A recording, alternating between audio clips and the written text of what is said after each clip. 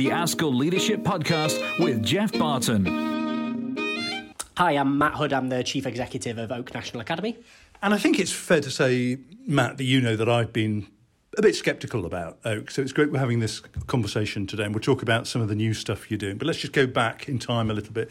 So Oak has its foundations in the pandemic, right? Just remind us what it was intended to do then, and then we'll move on to what it's doing now. Yeah, so the early intention was from a group of teachers who wanted to make a contribution in the kind of early days of the pandemic. I think we're about 2 weeks into schools closing for the majority of pupils. It was the Easter holidays, and we were all staring down a new term where we were going to have to switch the entire school system from an in-person, primarily, operation to a primarily remote operation.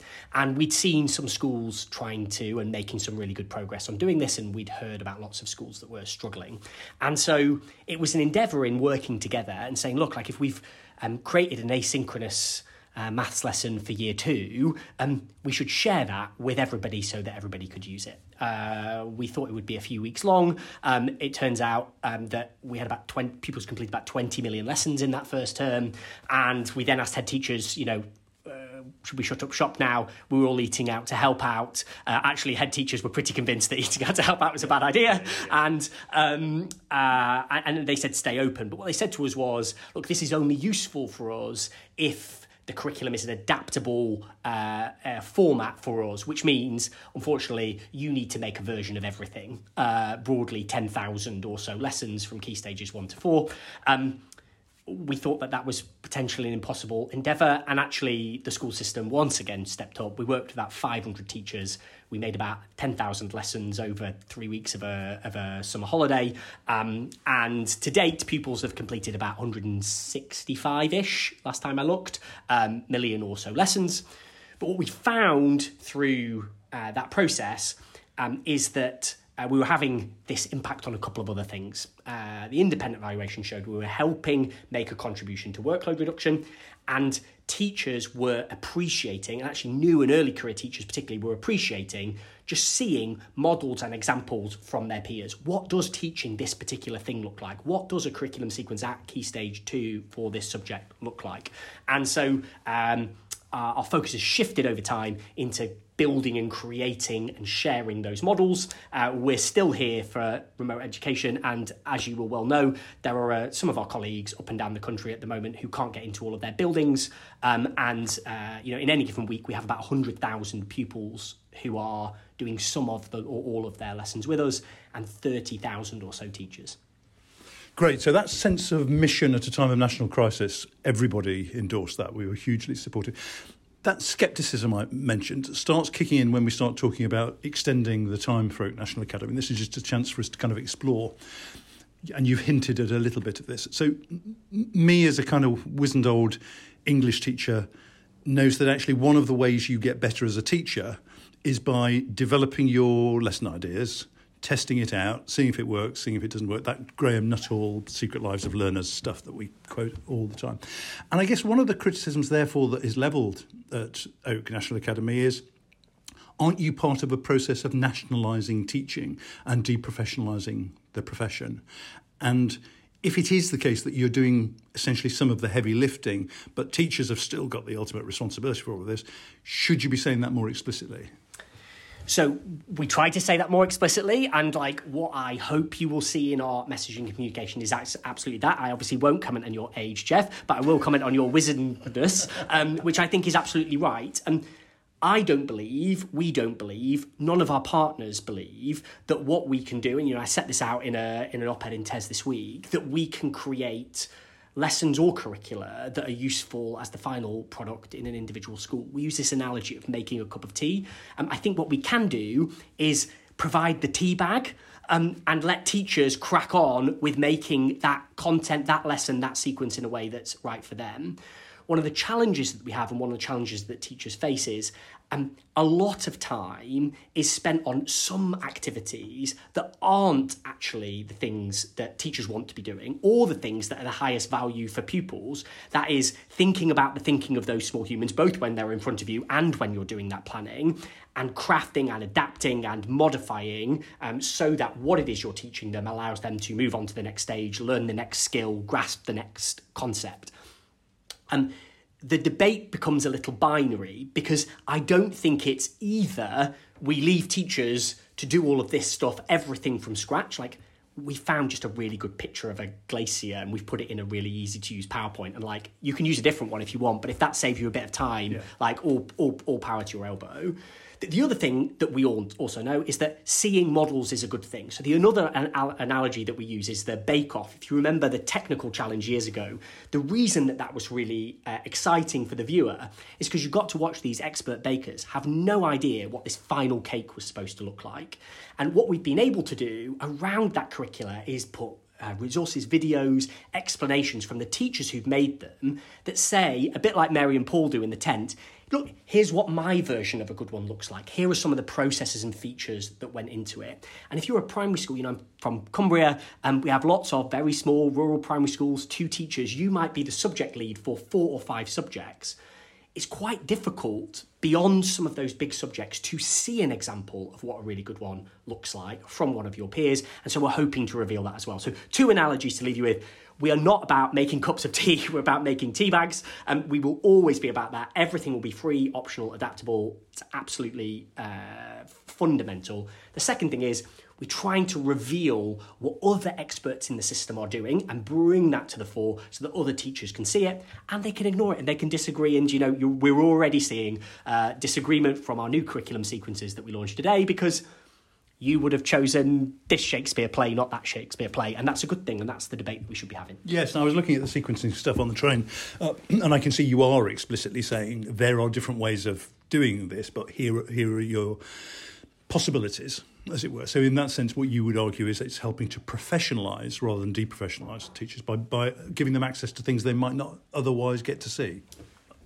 My whole career in education has been about empowering, professionalising, developing the expertise of teachers. Before the pandemic came along, I was involved in advocating for, designing, thinking about what really great professional development looks like. In the school where I'm a chair of governors, I continue to be a big advocate for that. On the trustee board, which I do, I continue to be an advocate for that.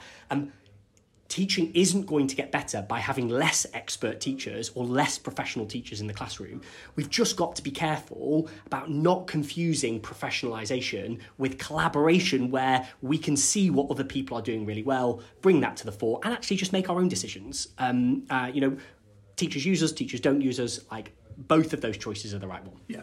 Let's just take two or three more quick questions, if that's okay. So one of the reasons that there would have been scepticism, right, when you continue post-pandemic and you get an endorsement from the DFE and money from the DFE, is people think, hang on a minute, there's a kind of conspiracy here going on that those people in Westminster are essentially saying this is how you should teach a particular subject. And it's important, I think, we just spell out what the decision was around governance of that, how you became an arm's length body. Can you just explain that to us? Yeah, sure.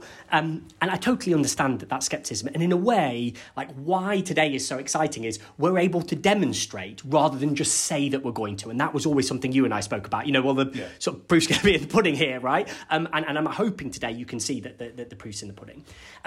One of the things that's difficult when you do a big grassroots random collaboration thing that's really loose in the middle of a pandemic, that then becomes something that's useful for schools, is that you have to put it on a long-term footing and you have to make a decision, therefore, about what its governance and its structures look like.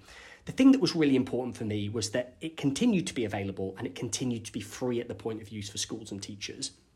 And what that leads you to is a model of public ownership. Now, I have no issue with public ownership and the public provision of public services. I'm very pro that. But I understand that when you get a public body that's close to central government in relation to the curriculum, that creates a tension. We are, therefore, an independent arm's length body. If you go onto our website, you can see our articles. And in those articles, this is really clearly and explicitly set out that the decisions that we make in relation to the curriculum are made by Oak's partnership is probably a better way of describing it. I have a very small number of staff internally. I have one English lead, but he works really closely with two groups of schools, one who does our primary English, one who does our secondary English, and they together work with our expert group of English teachers, which is a combination of subject associations, and then we recruited a little army of expert English teachers from across the country. They, between them, have spent months debating and deliberating, should it be Othello, should it be Macbeth, which order should those two things be in, and it's ultimately their decision in that space, what is and isn't included, what the sequence is and isn't. And within the bounds of the national curriculum, like, that is a good and perfectly legitimate debate, and I am fully expecting today loads of teachers to take a look at that and see things maybe that they haven't seen before, maybe they've been trying to figure out how to connect these two ideas together, and we might be able to help. And complete disagreement that the quintessential Shakespearean tragedy is Macbeth and not Romeo and Juliet. Just take on a couple of other points about people who, I mean, my default mode is always snarky. Geoff is always snarky, right? But there are other people who express reservations. Publishers, for example. People who are involved in AI and the tech world, and they see that what you're doing is stepping into the AI world. What would you say to them who might see you as a kind of institutional threat? So we are incredibly grateful to the UK publishing industry, because the curriculum that we've shared today isn't possible without their support and collaboration. They have given us permissions for teachers in schools to access text and pictures and music and all kinds of other things. And it's really important, and they are making this case, and we believe that case, that organisations and institutions, particularly in relation to AI, need to respect the rights of copyright permissions owners. You'll see big battles raging in the US now about this particular topic. So all of our third-party content, we go to those publishers, we work closely with them, we make an arrangement, and we pay appropriately for the use of that IP. The second thing to say is we know that there are really good quality providers out in the system that offer something a little bit different to what we offer in some subjects. And I say some subjects because I do think some of the smaller subjects get a little bit of a raw deal. I care a lot about art and design. I care a lot about design technology. I care a lot about citizenship. And schools are increasingly concerned about RSHE. Those are the subjects that are less well served by the market. The other thing to say is, and this will be absolutely no surprise to you, virtually 0% in our evaluation, 0.3% of teachers exclusively come to Oak National Academy. Teachers, by their very nature, we use the internal term of cherry picking. Yeah. They go around and they take a look and they take from different places and combine, which again is exactly the sorts of professional behaviours that we'd expect to see. In fact, we see it more, unsurprisingly, in more experienced teachers who know what it is that they're looking for and are able to pin those things together. Yeah. Just keeping that mission creep theme going there, just take the AI bit, because there will be people who will be doing all kinds of resources in terms of AI and who will say, well, hang on a minute, why is it that now becomes an appropriate area for you to step into? So it's really early days in relation to artificial intelligence, and we're seeing lots of interesting things come out.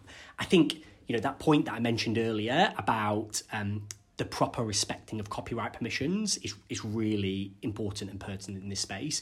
And actually, one of the things that we might be able to make a contribution to is that all of our curriculum materials are on open government licence, with the exception of those that include that third-party copyright. And what that means is that those in the edtech industry who are wanting to get their models to learn from content in an appropriate and legal way have the resources to do that and can build off and adapt. And actually those technology providers who are further ahead on AI might be able to and want to use, remix, adapt some of those resources into their products. So we're hoping to be a resource for all of the sector to look at. We're also working on how we signpost teachers through our platform to a range of options. So it's not just the Oak curriculum that you're seeing, it's 2 or 3 others. And so you can see, compare and contrast, make choices, cherry pick, blend them together. Great. Final point. In all of this and in our statement today, what we will have lost, I think, is a sense of some really exciting stuff happening today, including around diversity. Just talk us through what it is that you've been publishing today. So today, 3 things really happening over the past 2 weeks. First thing today, we have launched curricula and our first set of lessons in 6 subjects: English, Maths, Science, History, Geography, Music. lessons associated with that curriculum will then roll out over the course of this year. Unfortunately, we're not doing 10,000 in three weeks this time. To get them up to the right quality bar takes a little bit longer. And so they'll roll out over the course of this year, and those packages will be complete by the end of the academic year. Call to action here is go on, poke around, take a look, give us some feedback, see what you think. We've been working with lots of teachers testing this stuff, but this is the first time it's gone out to the big wide world, and we have always and will continue to always thrive on that feedback.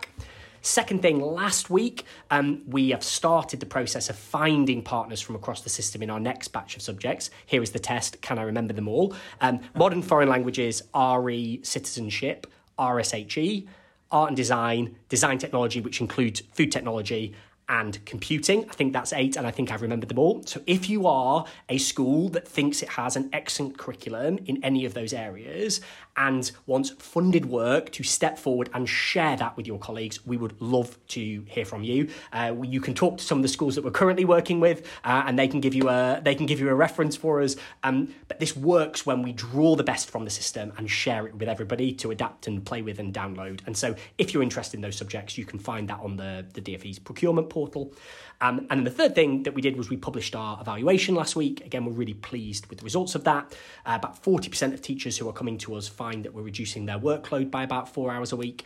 Another bunch of teachers who come to us for curriculum design say to us this is helping to improve their confidence in the curriculum in their school.